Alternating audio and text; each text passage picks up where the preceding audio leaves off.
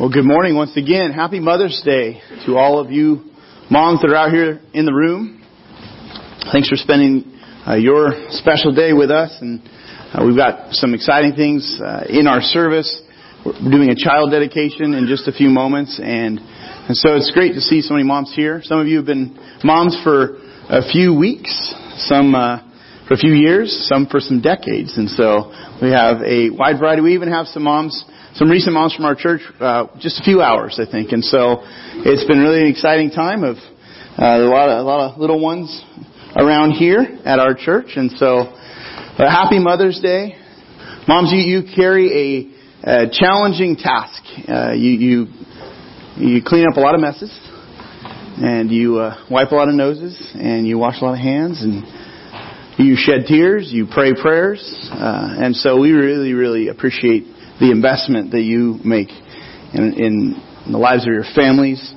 Godly mothers add a sweetness to life that a man himself just can't create. Okay, there's a limitation that men have on being able to enrich life as a mom can do, and so I'm often reminded of this. Just the way that a mom can help. Just yesterday, I saw it again. Even I was trying to coach my one of my sons at a wrestling tournament, and I was being a little extra hard and discouraging as a coach father, which is hard to. I don't do a good job of walking that line, I think, honestly. I admit it. But I was failing yesterday at that role of coach father, and I was being more discouraging than anything. And my wife happened to call. She was at a wedding shower for someone special in our life, and she called to see how we were doing, how our son was, and she could tell I was not being helpful. And she said, well, can I talk to our son? So hand the phone, and she said the right things, and he kind of melted. And then I melted and realized I crossed the line, and I had to get it cleared up. So I cleared it up. But moms, you add a sweetness to life that dads sometimes we just miss. Guys sometimes we just move past, brush past. And so we want to honor you today because of the sweetness you add. We hope that today you have a refreshing day, an encouraging day. You might not have your mother here with you today, but if you can, take the time in the way that you know would be special and meaningful to esteem your mom and to lift her up. If you're able to do that, I want to encourage you to do that. Today we're also having a child dedication, and so the Bible gives us the Lord's perspective on children. Here's God's perspective on children. Take a look. It says, sons are a heritage from the Lord. The children are a reward from Him. Children are actually a reward with responsibilities. Okay? It's a reward, but it costs some focus. It carries some responsibilities. And so the responsibility is you've got to guide them to grow into becoming the right kind of person. Someone who fulfills God's purposes as they walk through life. And so this is why a child dedication is more than just, in our minds, it's a parent and child dedication. Because there's something going on for the children that are being dedicated, but there's also significant commitments being taken by the parents who are dedicating their children. So it is both a parent and a child dedication. So today, parents, you're making a commitment to raise your children in the training and in the instruction of the Lord. Jesus Himself was even dedicated. And here's a passage of Scripture from the New Testament. It says, when the time of their purification according to the law of Moses had been completed, Joseph and Mary, Jesus' parents, they took Him to Jerusalem to present Him to the Lord, as is written in the law of the Lord. And so this is a significant spiritual tradition that we're taking part in. We're going to do it in our own way, but this is an important thing. And so I want to invite up the parents who are going to be dedicating their children this morning, so you can go ahead and make your way to the front. And we're going to have, the parents are going to come up here and just form a line. You're going to be facing the congregation, and we're going to get a microphone for all of you. And you'll have a chance to introduce your children. I'm going to step up here in front of everyone.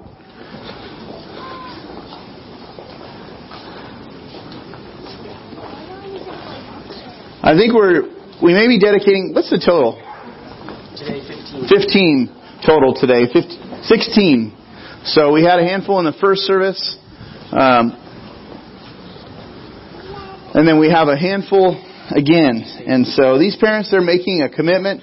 Really, they're making this commitment before the Lord, but they're also making this commitment before their church community. There's family members that's here as well, and if your family's not here, we as your church family, we're here to support you. And so you're making this commitment to the Lord and to us as your church community. I want to just kind of have Taylor off to this side. Just go ahead and introduce yourselves and then introduce your child, okay? My name's Taylor. This is my wife Lauren, and this is our son Brody. All right, and then we're going to give it a moment because we've got some photos. I think we have photos. We have photos for all, and so we're going to just, So there's Brody up there. All right, and hey, just before we continue, we got a lot of kids up here, so very likely this might get lively, potentially fussy. And so if you got a toy or rattle to spare, if we need it, I'm going to ask you for it, and I'm going to come and bring it up here, okay? So, okay, you can pass the mic.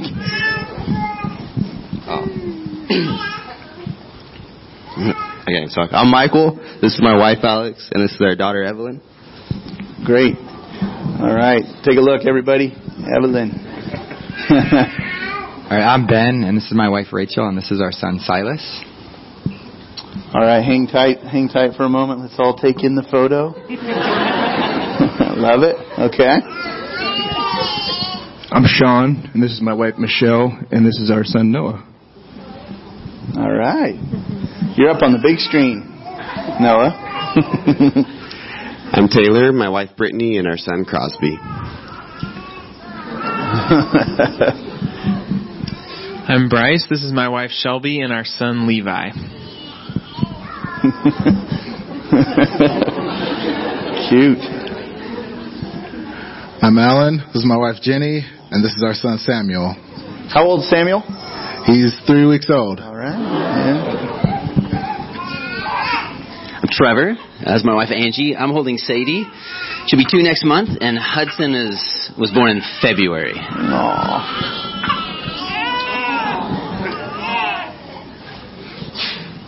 I'm Sean. This is Laura. This is our son, Jax, and he will be 4 in August.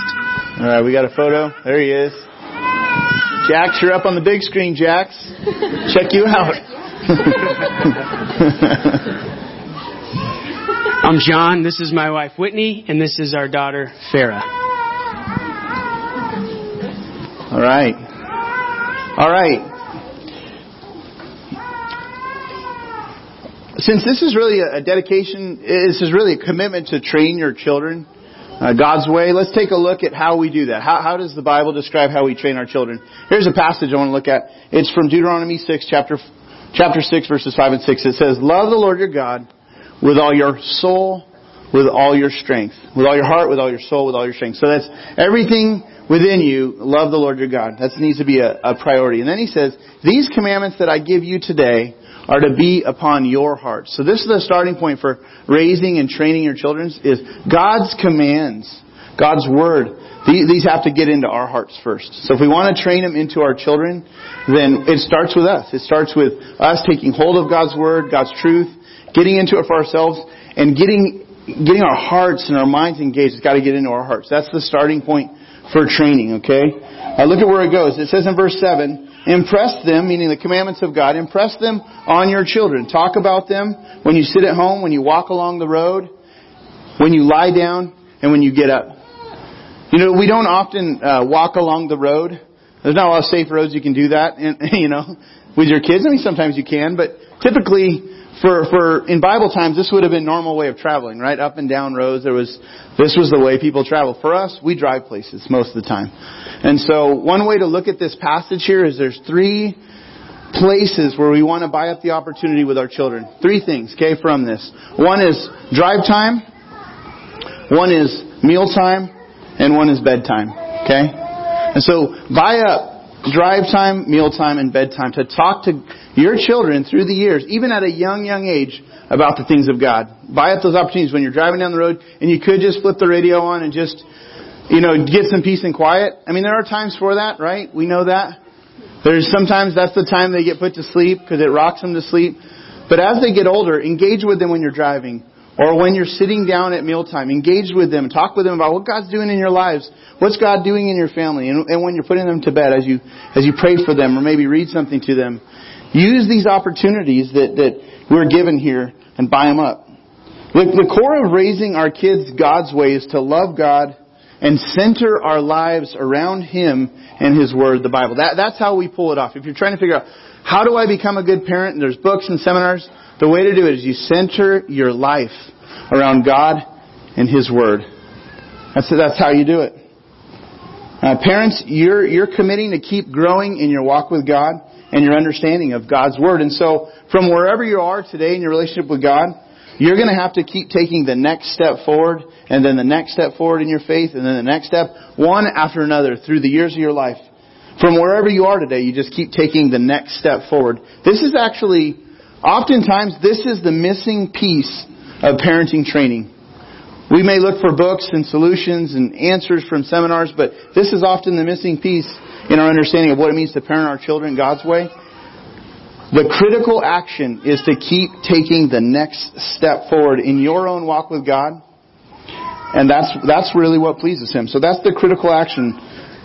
And in that way, you keep training through your example and then through your explanation. So through the years of your life, as long as the Lord allows you to be in this season of training your kids, you're exempling and then you're explaining through the years. You're exempling before them what it means to really walk with God, and then you're explaining why you did that and what happened when you did that. Or when you didn't do it.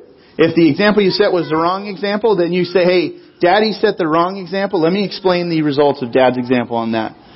And in that way, exempling and explaining, that's how you train your kids. Here's the clear command from Ephesians for Christian parents. Look at Ephesians 6:4. It says, Fathers, do not exasperate your children. Instead, bring them up in the training and in the instruction of the Lord. So parents, in light of all this, I want to ask you to make a commitment to God and before our congregation to do all that you can to bring up your child in the training and the instruction of the Lord. So I want to ask you to repeat this commitment after me. It's going to be up here on the screen. But just repeat it after me, phrase by phrase. You'll want to supply your child's name when we get to that point. If you have a his, then say his. If you have a her, you say her. Okay, here we go. I recognize that my child belongs to God. The Lord has first claim on his or her life. I dedicate my child to the Lord. You say their name. I commit myself to bring them up in the training and instruction of the Lord.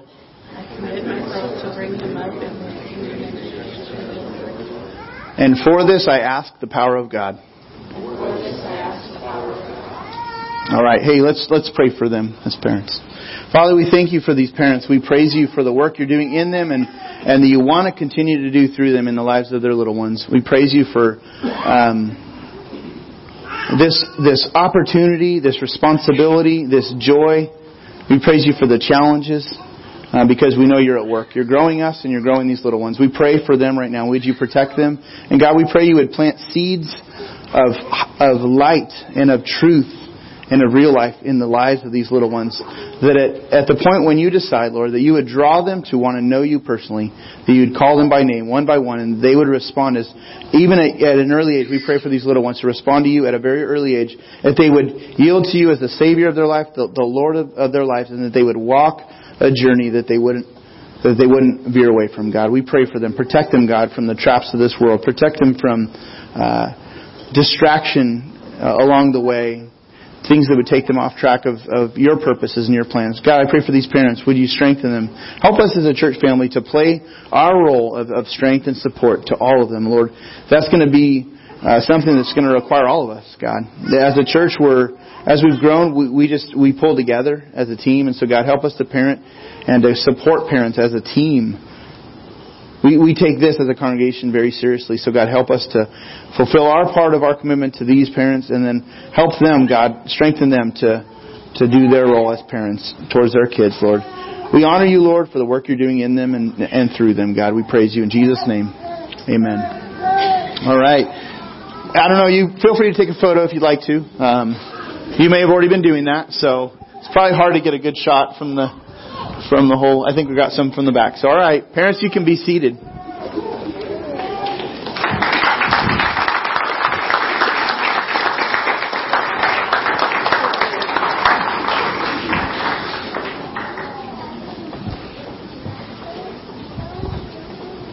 All right. Today what we're going to do is we're briefly going to launch into a new series of messages. And so we have a new series that we're starting today called TikTok. And as you see on your program there, you see the graphic on the front. We're talking about how to make the best use of our time in life. How do we make the best use of our time in life? Throughout the centuries, people have been discovering new ways to keep track of time. And why do we do that? Why are we so concerned with keeping track of time? Why do we keep it? Why do we, know the time?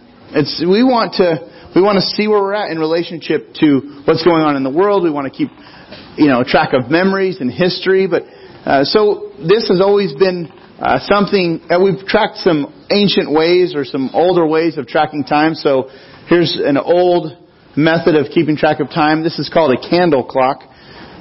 Candles have evenly spaced lines on them, would be marked with numbers for each hour. And so there would be a series of candles, and it would help people tell time. And as the candle burns down, they would replace it, put another one, and they could keep time in this way. Here's another. This is more, so a little later, this became a way of telling time. The sundial, the position of the sun casts a shadow on the dial, and it indicates the time. You've probably seen a sundial. I don't know if you've been able to read it. I haven't. I've seen them. I've always been confused about how they work. But the hourglass is another one. Another way of telling time. And then as technology has progressed, clocks have evolved, and some real groundbreaking began with how we track time. And so you have things like watches, and you have something even, really modern, a calculator watch. Who had a calculator watch? If you got it on, just wear it proudly. You can throw it up in the air. You can actually track time, and you can do math at the same time, you know what I mean? Help yourself out in school, Then you have like the world map clock. You can not only track your time, you can track other people's time in other parts of the world. And, in the 80s, this would have been the coolest gift ever, wouldn't it?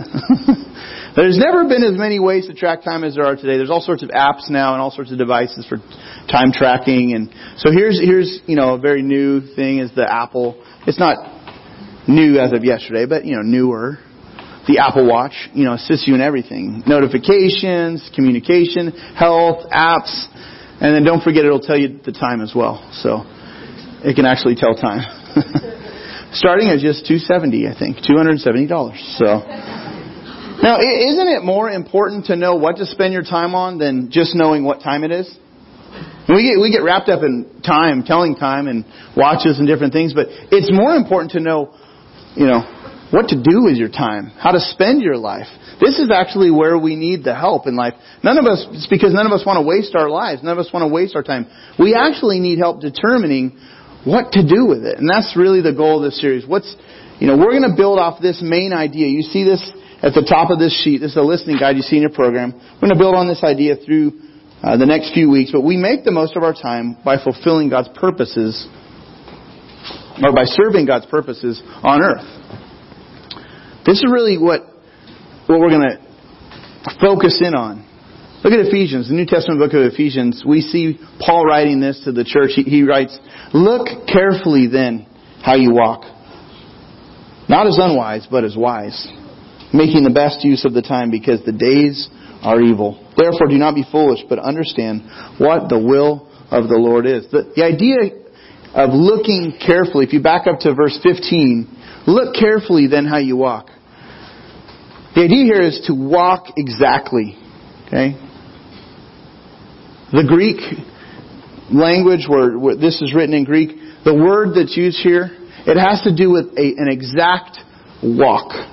Like a precise walk. Like if you were a tightrope walker, if you were an acrobat, it requires perfect, precise footsteps. You have to walk exactly. You can't get sloppy if you're an acrobat. You lose your job. More than that, you probably lose more than that, So you've got to walk exactly. That's what Paul's saying. Our time is short. Walk exactly.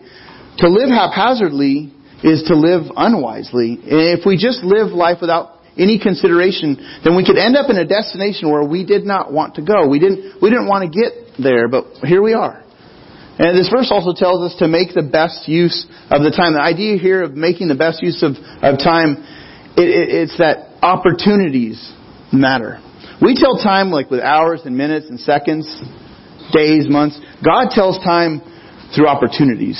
Opportunity after opportunity. And our time on earth is measured by how we respond to the opportunities of life. That's how God wants us to tell time. It's not just about the days passing. He wants to reflect on and to buy up the opportunities that He gives us. Sometimes you recognize, wow, it's been a few days since the opportunity, but then you recognize we're at a key moment in time. You're not talking about seconds. You're talking about an opportunity that God has brought about in your life. And how you respond to the opportunity will define destinations. Now look at the message. The message is a paraphrase of the Bible, and the author of the message, he took the scripture and he paraphrased it in a very modern language. I want to look at the same set of verses in the message. It says this. It brings these thoughts together pretty nicely. It says, so watch your step, use your head, make the most of every chance you get. These are desperate times. Don't live carelessly, unthinkingly. Make sure you understand what the Master wants. We can get so sidetracked by all sorts of things, and if we're not careful, we might miss out on God's purposes for life. And so what we're going to do in this series is we're going to look at the stories of some people in the Bible who served God's purposes well in their lifetimes. They served God's purposes well over the course of their life. None of these people that we're going to look at are perfect people, and so sometimes we think, oh, the Bible character, they could never live up to them because of their lives. These people actually made mistakes. The ones we're going to look at. These are people who give us a great picture of how gracious God is to work with us despite our flaws, despite our mistakes. And so, just heads up, we're not going to be using this series to look at key time management principles. There's seminars for that. Occasionally I might share something like that, but honestly, we're not going to do that, so you can do that on your own time. What we're going to do is, our goal for this series is to see the response of these people to God's work in their life. That allowed them to keep serving God's purposes through their lifetimes. We're going to look at their responses to the opportunities that God brought and then apply that to our own lives. The reason is because we only have so many years to live. Look at Psalm 90, verse 10. We're going to look at this verse in the context of it next week, the passage, Psalm 90. It's actually attributed to Moses, but we find it in the Psalms. And it says this, the years of our life are 70, or even by reason of strength, 80. If you were to Google search what's an average lifespan, it falls between these marks, 70 and 80, today. Moses was like right on. Wow. But, this is a general statement. We know not everybody lives to be 70, not everybody lives to be 80. If you happen to live to be 70 or have the strength to live to be 80, we don't want to waste the years of our life. God wants to help us avoid the life wasters that threaten to derail us from His purposes. And there are several life wasters that we're going to address through this series. So the first one I want to look at briefly today is the life waster of fear. Okay? The life waster of fear. Fear does this. You see this in your listening guide. Fear keeps us from serving God's purposes. Fear keeps us from serving God's purposes. We see this in the life of this woman we're going to look at. Her name is Sarah. Fear threatened to rob Sarah of living out God's purposes in life. Sarah was the wife of a man named Abraham, and they were a couple, Abraham and Sarah were a couple who God chose to build the nation of Israel through. And God's intent through Abraham and Sarah was to bless the whole world through them and through their family line. Okay? If you know the story, God makes this huge promise. And so their story begins as God gives a promise to Abraham as they're traveling across the desert to the land of Canaan. As they're traveling towards this land, they get this promise from God. Here's the promise. It's Genesis 12, verse 2. Abraham receives this from God. God says to him, I will make of you a great nation. I will bless you and make your name great so that you will be a blessing. I will bless those who bless you, and him who dishonors you I will curse. In you all the families of the earth shall be blessed. He's making a huge promise here, right? To this man Abraham. Now the interesting thing about it is that Abraham and Sarah, Sarah was Abraham's only wife at this point, okay? It was his only wife. She had no children. And as they're traveling through the desert as nomads, Sarah's biological clock was more than ticking, okay? It was more than ticking. It was well past the age of having kids. When they received this promise from God, when God says, I'm going to bless you, I'm going to make you into a great nation, they have no children. At this point, Abraham is 75 years old when he gets this promise from God. And his wife Sarah is 65 years old. Okay?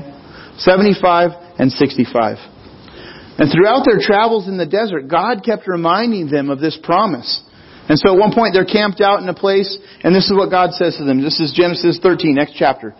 13 verse 16 says, God says, I will make your offspring as the dust of the earth, so that if one can count the dust of the earth, your offspring also can be counted. He's saying, you're going to have, innumerable offspring and descendants. Now the Lord gives this promise again in Genesis 15. So speed up a couple more chapters. And I'm sure as Abraham is reflecting and Sarah's reflecting on what God is saying to them, he and Sarah, they're trying to figure out now, how is God going to pull this off? I'm 75 and Sarah, you're 65. How's God going to pull this off? We're well past the normal age of bearing kids. And so at one point, Abraham, he gets into a conversation with God and he says, God, maybe you're going to do this through a servant. Maybe that's what you're going to do. You're going to do this through one of my servants. And maybe the heirs of my servants. Is that how you're going to do this, God? And then this is God's response. Genesis 15 verses 4 and 5. It says, behold, the word of the Lord came to him. This man shall not be your heir. He's saying, look, not your servant. Your very own son shall be your heir. And he brought him outside. He leads him out of his tent and he says, look towards the heaven and number the stars if you're able to number them. Then he said to him, so shall your offspring be. So he just keeps reinforcing this promise. Look, I want you to live for something greater. I'm going to bless the whole world through your life. Trust me. Look out. See all the stars? Imagine going into the desert and looking up at the stars. If you've ever done that, it's just amazing how many stars there are. We live in the city. The lights, we can't see the stars very well. When you get out of the city and you're in the desert, it's just amazing. Just the vast array of stars. This is what Abraham is taking in. God says, if you can count them, so shall your offspring be. I'm going to bless the families of the earth through your life. Now this is all happening to Abraham and Sarah in the middle of their lives. We're reading the middle of their story. They didn't know how this was going to turn out. And so what this is I call this the waiting room. They are stuck in the waiting room. Have you ever been in the waiting room? Literally? You're waiting for someone to come out of surgery. It's agonizing. I had a surgery last fall. It wasn't a major thing, but still, like, you're signing release forms, you're aware of the risks, you're wondering, will I wake up? You're nervous. I remember getting really nervous and then the surgeon came in and he's like, hey, you're going to be fine. You're not going to remember. And then I don't remember anything after that. And then the next thing I know, I'm waking up and coming out of the fog and it's, when you're waiting, you're just all sorts of emotions. And if you're sitting in the waiting room, if your friend is in surgery and you're in the waiting room, if your spouse, your child is in the waiting room, it's agonizing. And I sat with some families and individuals, some people from our church through some painstaking ordeals through the years. And everyone's just sitting there and waiting and waiting and waiting. And you don't know how it's going to turn out. And so Abraham's response to God's promise in the waiting room is this. Look at Abraham's response. Because he doesn't know how this is going to turn out. After God says, no, it's through your son. I'm going to give this blessing through your own heir. Abraham says, God, I trust you. So here's his response. Abraham, believed the Lord. He believed the Lord. He trusted him. And God counted it to him as righteousness. So in the waiting room, Abraham trusted God to come through on his promise. And we can do the same thing. We can do this. And flip to the back of your listening guide. We can choose faith in God and in his promises in the midst of fear and in the midst of waiting. We can choose faith. And you're going to have to choose faith over and over again, won't you? And so many of you have seen this come to pass, where you're stuck in the waiting room and you just don't know how this is going to work out. And for us, looking at Sarah and Abraham, we can kind of detach ourselves from the emotion of their story because we're reading this, looking back at their story from the end. And we find out the end of the story, but they're in the middle of it. And for example, we can find out in Hebrews 11:11. what happened with Sarah. We can actually keep reading on in Genesis and see what happened with Sarah and how God kept that promise to her and allowed them to have a son named Isaac. And you could read through that story. It's a powerful story. You can read from about chapter 12 to about chapter 22 and see what God is doing through this family and the faith that required. But the writer of Hebrews, the New Testament writer, he looks back at Sarah and he illustrates people of faith by supplying her name in a list of, heroic people of our faith, people who walked by faith. And he said, Sarah was one of the heroes of our faith. Look at what she did. And he sums it up. The writer of Hebrews writes about her, by faith, Sarah herself received power to conceive even when she was past the age, since she considered him faithful who had promised. This explains why God chose them to be the people whom he would make a great nation. Many nations, to be exact, would come through this family, and God's blessing would be upon several people groups and nations through Abraham and Sarah. And as God scanned the population of the earth, God chose people to work through, and he chose this married couple who had faith, who would trust God completely.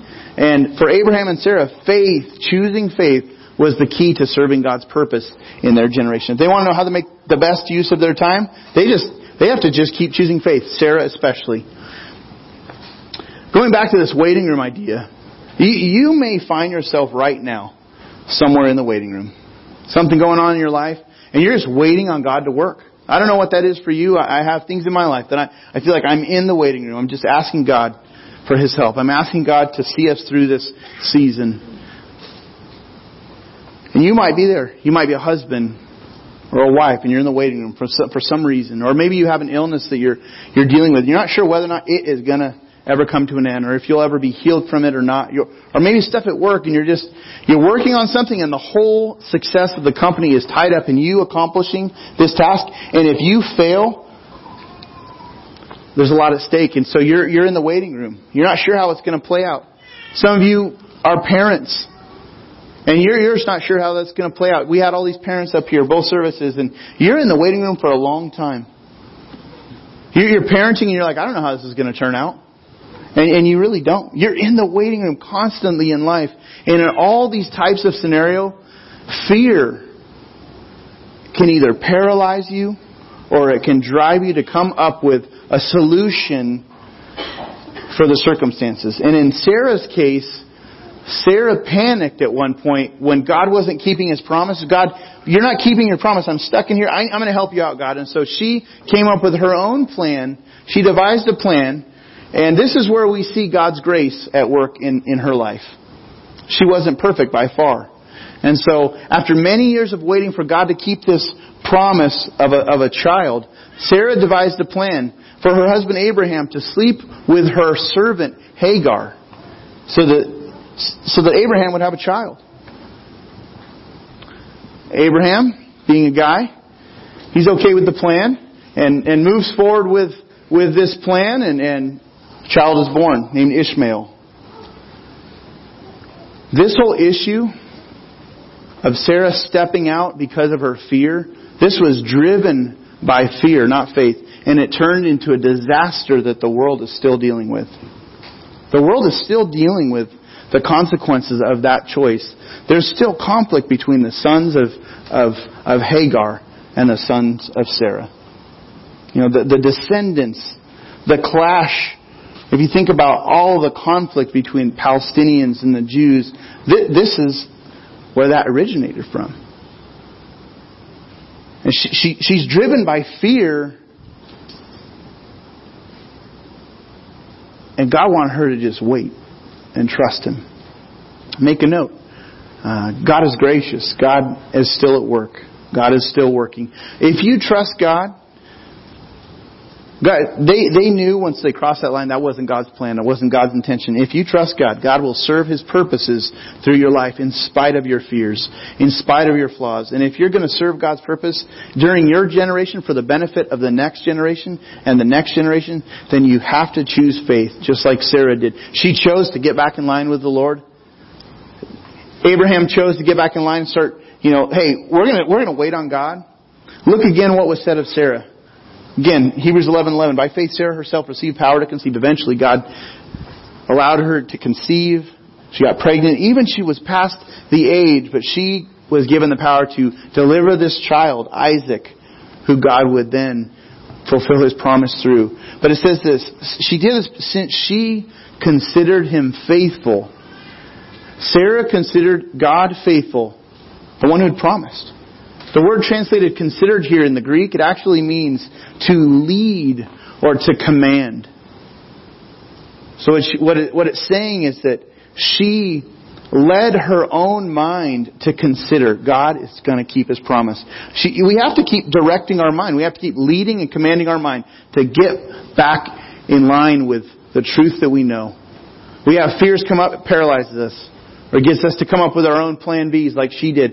She had to lead her mind to say, God, you're faithful. You're going to keep your promise. And think about all the times when you're in the waiting room and you have to redirect your mind and lead it and command your mind. No, we're not going there. We're going to stay locked on to God's promises and we're going to wait. We're going to put our hope in Him. And this is how we continue to serve God's purposes while we're waiting. So if you're in the waiting room right now, and I know many of you are, lead your mind. Lead your mind to focus on the faithfulness of God, to keep His promises to you, and to give yourself really today and tomorrow to do and to say what God wants you to do, and to say what God wants you to say, and live out the things God wants you to do while you're waiting in the waiting room. You're waiting for the outcome. Don't move ahead. If God's saying, hey, you're in this, I'm with you. Trust me. Just as Abraham believed God and trusted Him, you can do the same. I want to wrap up this morning's message by just asking you to consider, what is it that God is saying to you? Where are you in the waiting room? Where do you need to trust Him? Jot down some things for yourself on your listening guide and maybe take a note. And that way this week you wouldn't just tuck this away and go on with your life. And it could be a day of busyness and celebrations, but I encourage you, jot some things down if God's spoken to you and go back to that this week as you consider where you're in the waiting room and what God is saying to you to do in response to His Word. So let's pray together. Father, thank you so much for your truths. Thank you for your Word and the help that we get in life if we keep returning to you. God, if we wander off and we just try to chart our own course in life, we don't find the help that we need. But God, your Word is true. It is eternal. And so God, we can look to you for all the answers, for all the help we need. There's nothing going on in our world and in our lives that is out of your control or is catching you off guard. And so God, help us to center back to you right now in our thoughts, with our emotions. God, in the depths of our heart, I pray we would lead our hearts and our minds to be faithful to you and to trust you, God. Strengthen us, God, today. We continue to just thank you, Lord, for the moms in our lives. We pray that today really would refresh and encourage them. In Jesus' name we pray. Amen.